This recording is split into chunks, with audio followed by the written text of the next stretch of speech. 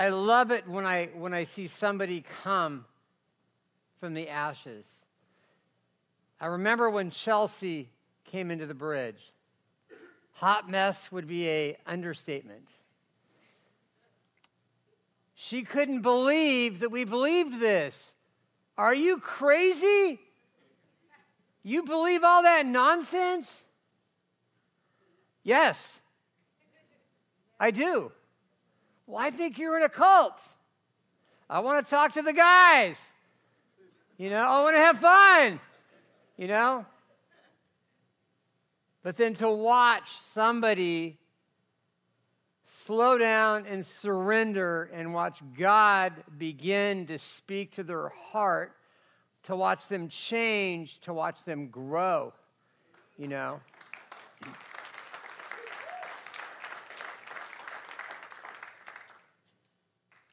When Chelsea came into the program, she told me, and I'm going to share this because Elena, you reminded me of this, and I want to share something else. She told me there was 0% chance of her having custody of her kids ever again. I said, that's not true.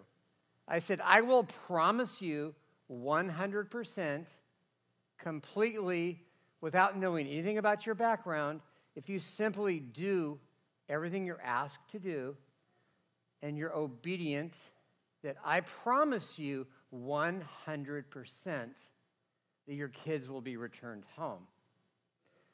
So the night before court,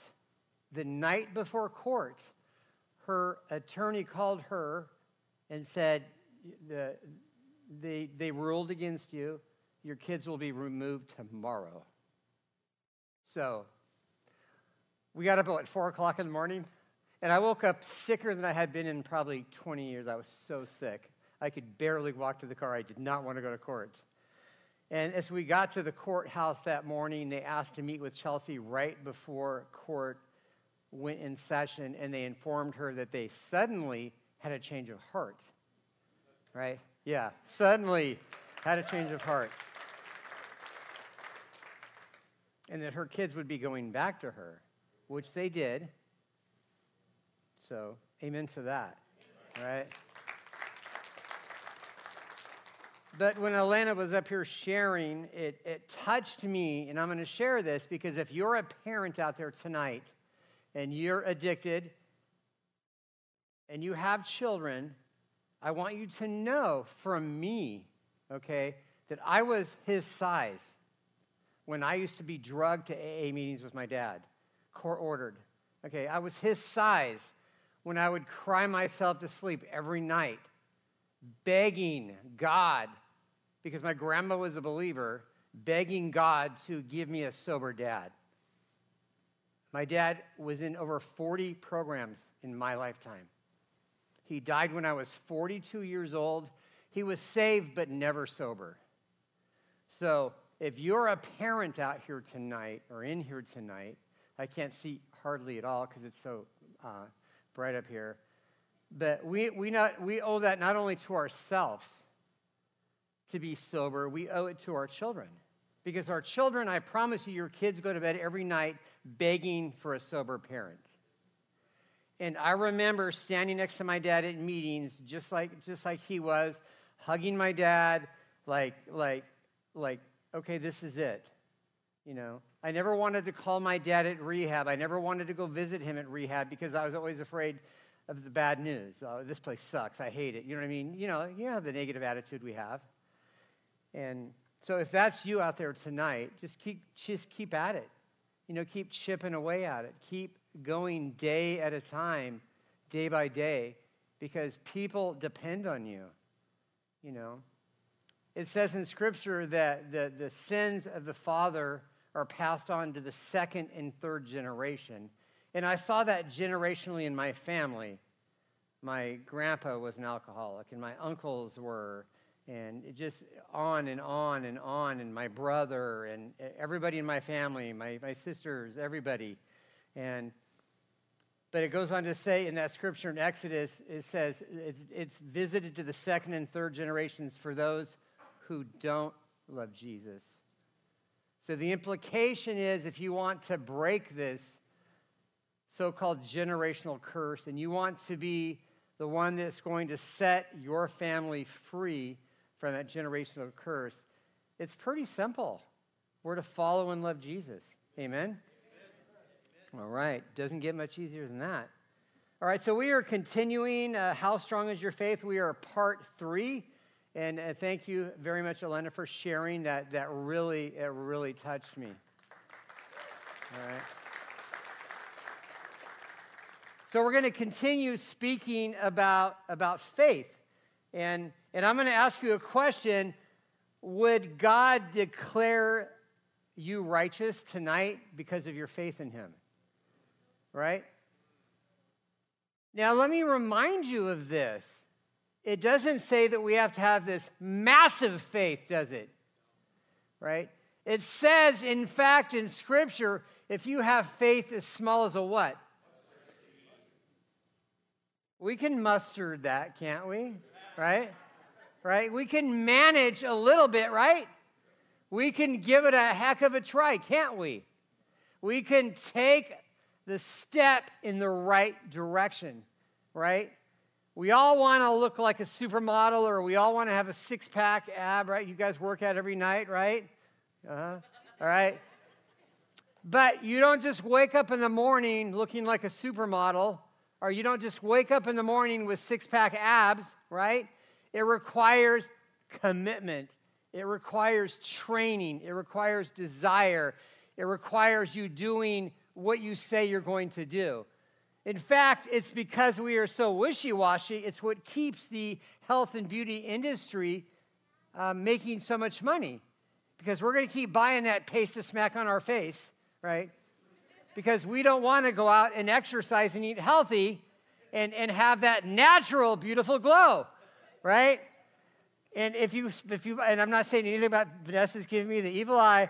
I'm not saying anything about mind makeup. What I'm saying is that gyms depend on us signing up for those memberships, personal training sessions, and then not showing up, right? I've shared with you many, many times. I used to go across the street to InShape and sign up and pay for the membership, and then I would commit to getting healthy, and then I would walk across the street, sometimes drive, like the 47 yards, and I would get on the treadmill, but I could see my house from the treadmill, and I'm like on the treadmill going, "What's Michelle doing? I bet she's watching TV." And I would be like, "Oh, well, I'm not just going to run on this treadmill looking at my house. I'm just going to go home." Right? So I didn't believe in myself enough to continue what I was doing.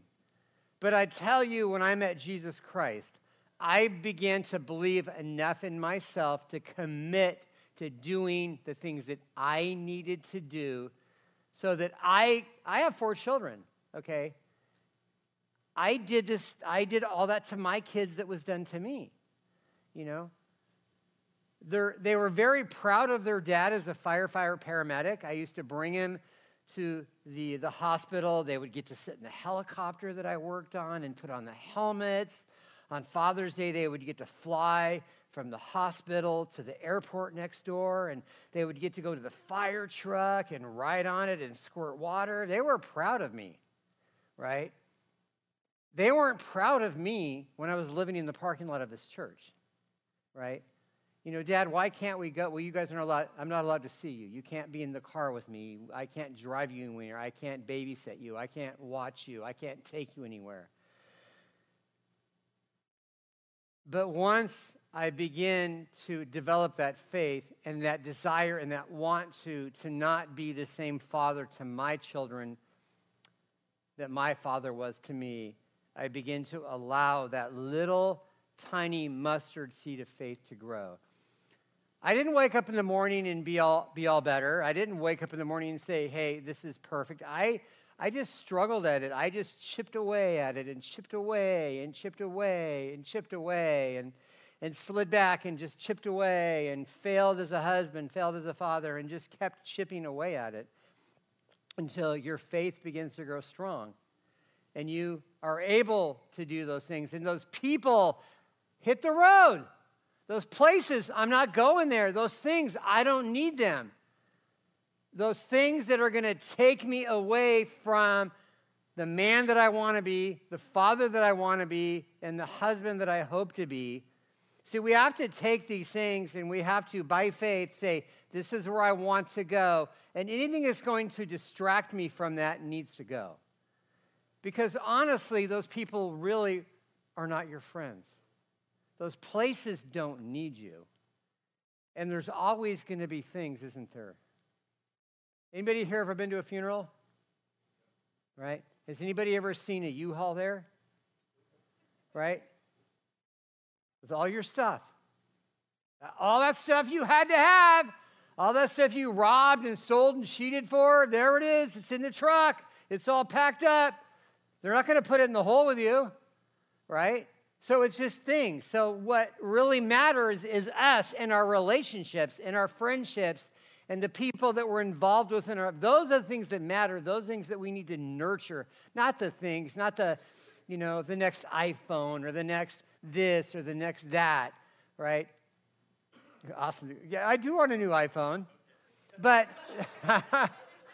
it's not my priority anymore. My priority is you guys. My priority is the bridge. My priority is my wife. I remember when you guys first started coming many, many years ago, and you were doing really good, and things just went awfully wrong. And I watched you guys struggle and fight and fight. We want our kids back. We want our kids back. We're going to do this. We're going to do this. We're going to do this. We're going to do, and you know what? You did it, right? It wasn't easy. It didn't happen overnight. It took a really long time, but the commitment that you made is what made it happen. And that's the bottom line. And as we continue in Romans to talk about faith, I'm going to read our text so that I actually get it all done this time. Because I mean, this is crazy for me, because when I got saved, I didn't understand the Bible. I didn't know the Bible. And to say that I love teaching the Bible is an understatement. And I just get so sidetracked because I want to take these 20 plus years of struggles that I had and try to make it easier for you. I don't like to see people struggle and wonder, am I ever going to see my kids again? Is this going to happen? Is this going to change? How is court going to go? And what's going to happen here? It used to kill me watching Chelsea just cry and cry and cry. But I knew. I told her I was going to tell you, I told you so. And I did. And I never say that in a negative way, but I was so proud that morning to watch her do the things that she did to get what she thought she would never get. And it wasn't the judge, it wasn't the court, it was Jesus Christ, right? Because she became worthy of being that parent once again, and it happened, and it was so stinking awesome to watch. So, all right, here we go. We're going to start in verse 15. It says, For the law always brings punishment to those who try to obey it. Chew on that one for a while. The only way to avoid breaking the law is have no law to break. And I'm not going to need to break that one down for you, because that just sounds like a free-for-all, doesn't it? No more rules. Mike said it. We're going to stay up late, eat ice cream, and go for walks, right? Right? Yeah. Mike said there's no more law. It's not what I said. What I said is I'm going to break it down for you.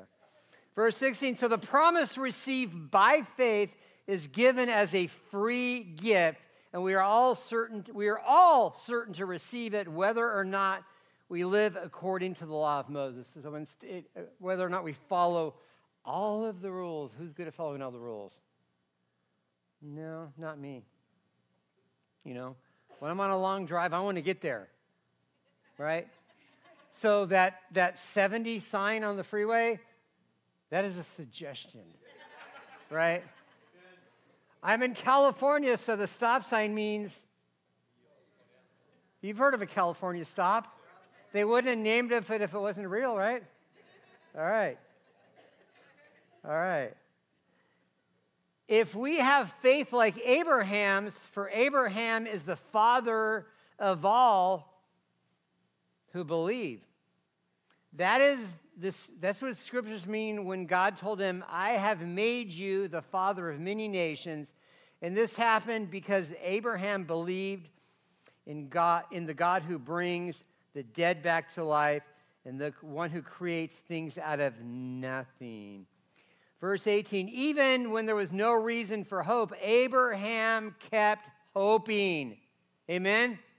Right? I lost my thing. Abraham kept on believing and becoming the father of many nations, for God had said to him, how many descendants you will have. And Abraham's faith did not weaken, even though at about 100 years of age, he figured his body was as good as dead. And so was Sarah's womb. Right? Abraham never wavered believing that God's promise. In fact, his faith grew stronger and he brought glory to God. He was fully convinced that God is able to do whatever he promised, and because Abraham's faith, God counted him as righteous. And when God counted him as righteous, it wasn't just for Abraham's benefit, it was recorded and for the benefit to assuring that God also counts us as righteous if we believe in him, the one who raised Jesus, our Lord, from the dead, and he was handed over to die because of our sins, and he was raised to life to make us right with God. So now, you're going to be Abraham, you're going to be the father of all nations. Well, great, Lord. My old lady is really old, right? Right? It said her womb was as good as dead, right? I'm really old, right? So if we have no children, how are we? But he didn't ask that. My wife is way past childbearing age. I am way past childbearing age.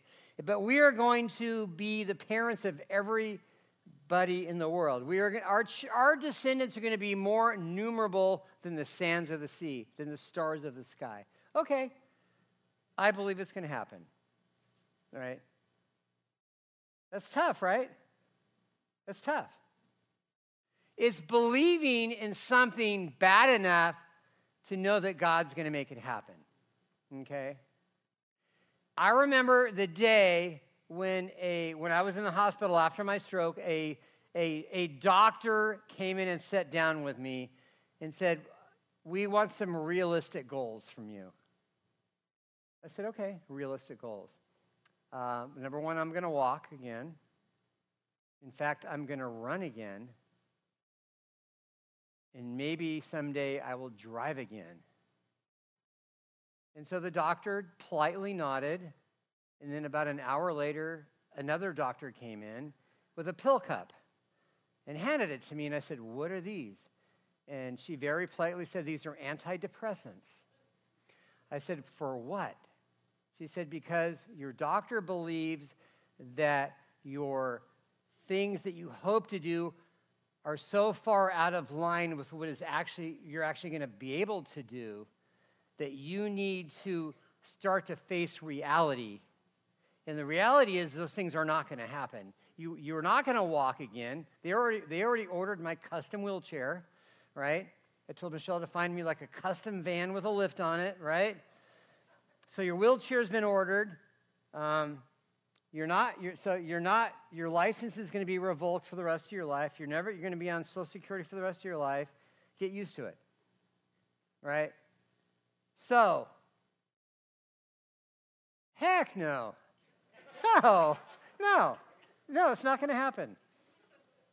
So I believed by faith that no, No, it's not. What are you talking about? It's not. It's no. So I would love to find that doctor and say, not only am I driving, some people don't call it driving, but I call it driving. I'm making the car move down the road, right? I would love to say I ran 5 marathons, right? But God simply calls us to believe, right? And I believed that if I believe in God and follow all of his commandments to the best that I can and do whatever he asked me to do, I believed by faith that I would walk, I would work, I would drive, and I would be able to restore my marriage, that I would be able to have my children back in my life, that I would be able to begin to get back the respect of those people who I had destroyed. And I'm just one of so many stories. I mean, I'm looking at and seeing so many people that has happened for. And it's by faith, because they believed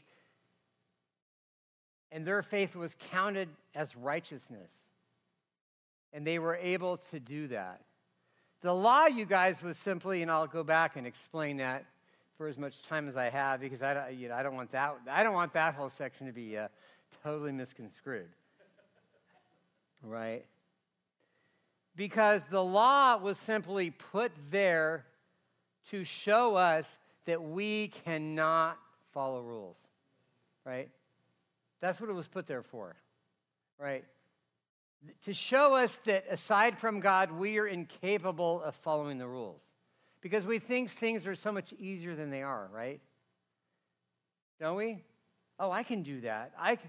I would challenge all of you here tonight to wake up tomorrow morning and say, I'm going to follow every rule there is. I'm not going to get angry at anybody.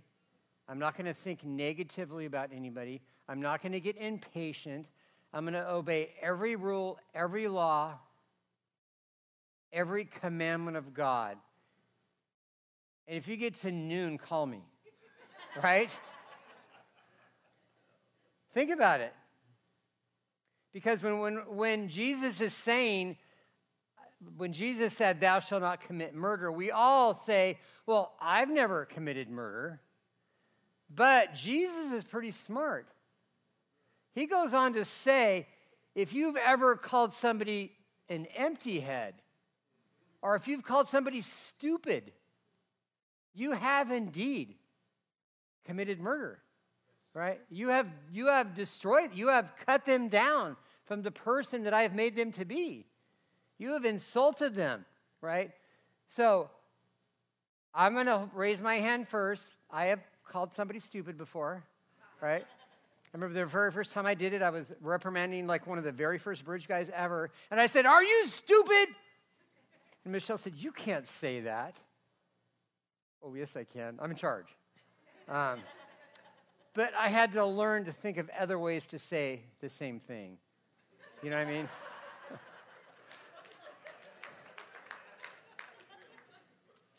But what I'm saying is it shows that we are incapable. There's a great verse that actually Tommy pointed out to me in Galatians today, chapter 4. I'm going to start in verse 20. It says, before the way of faith in Christ was available to us, we were placed under guard by the law. We were kept in protective custody as so not to speak until the way of faith was revealed. Let me put it another way. The law was our guardian until Christ came. It protected us until we could be made right with God through faith. And now that the way of faith has come, we no longer need the law as a guardian. And what he is talking about is that law was put there to show us, like, yeah, these are the rules that I need to kind of follow. I'm not going to do very good at it, but at least it was kind of a generalized don't do list, right? And we were protected until what? Until the crucifixion, right? Because when Jesus said on the cross, it is finished, what was finished. The old way was finished. The old covenant was finished. Because prior to that statement, the only way we had access to God was to go to the high priest, right? And really, think about it. If that was still the way, I mean, come on. How many of us in here are procrastinators? Yeah, right? Oh, I meant to go talk to the high priest. Oh, I meant to go talk to the high priest. Oh, maybe tomorrow. Oh, next. For me, it would be on my to-do list for years, right? Be one of those things I never quite made it to the high priest. And then if I got sick and I'm like, oh, this is horrible. I can't confess my sins because, it's too late. So, but once Jesus Christ gave up his spirit on the cross, it says the veil was torn from top to bottom, giving us all access to the new covenant, which simply means by faith we simply must believe that Jesus Christ died for our sins so that we could spend eternity with him in heaven. And like I said last week, it's not, I don't know exactly what it's going to be like, but it's not going to be a really boring sermon that lasts 60 billion years, right? Because, longer than that, because eternity is really long, right? We can't even find the edge of space. So how do we even know how long eternity is? We don't, because it's eternal. So I can only imagine if you're going to spend that long somewhere, it's got to be pretty cool, right? Right? Think about how cool Disneyland is, and you only spend a day there, right? And I'm not trying to be flippant and compare heaven to Disneyland, but what I'm saying is it's got to be pretty cool. There's got to be a lot. Like when we're sitting out here before Regen and people come early, I love sitting out there and fellowshipping and talking and how was your day and what are you doing and tell me what's going on. And, people are telling stories about their kids or their family. I love doing that. Sometimes you get kind of sidetracked and like, oh, it's time to go in, So I can only imagine that eternity is going to be just that fellowshipping, that hanging out, that fun, that breaking bread, and just being with those that we love. And being happy that we somehow decided to cut those people, places, and things out of our life. We decided to be that man or woman that God has called us to be. See, God didn't call us to be addicts, okay? He did not. God did not call us to be losers. God did not call us to be separated from those that we love and that love us. We made those decisions all on our own. It grieves God's hearts to see families broken. It grieves the hearts of our families, right, to see us broken. Every time I dropped my dad off at rehab for I knew the phone was going to ring. He left. I knew it. And he never let me down. Not once. Never did he let me down. He left every single time. So, at least he did that, right? He did something consistently, right? But when that's all you have, because all we really want in our life is consistency, but we want people that consistently love us, consistently treat us right, consistently set good examples for us. That's what we want. But if that's what we want, that's what we also need to do. That's what we also need to be, right? We need to be those people that God has called us to be. And we can simply, and if that's you, and you can simply by saying, you know what, today I'm going to plant that seed, that little bitty seed of faith, and I'm going to let it begin to take root. I'm going to allow people to encourage me. I'm going to allow people to love on me. I'm going to allow myself to be vulnerable, right? And I'm going to be who God has called me to be. And I'm going to be happy. And I'm going to have fun. And I'm going to get a job. And I'm going to be responsible. I'm going to pay my bills. And I'm going to do all the things that I always said that I wanted to do. Because it's never too late, right? It's never too late. You can go back and do anything you want to do. It's not too late to go back to school, right? It's not too late to get that job that you wanted. It's not too late to be the parent you wanted, or the husband you wanted, or the wife you wanted, or the aunt or the uncle or the niece. It's not too late. It's never too late. The only time it is too late is when you take that last breath, right?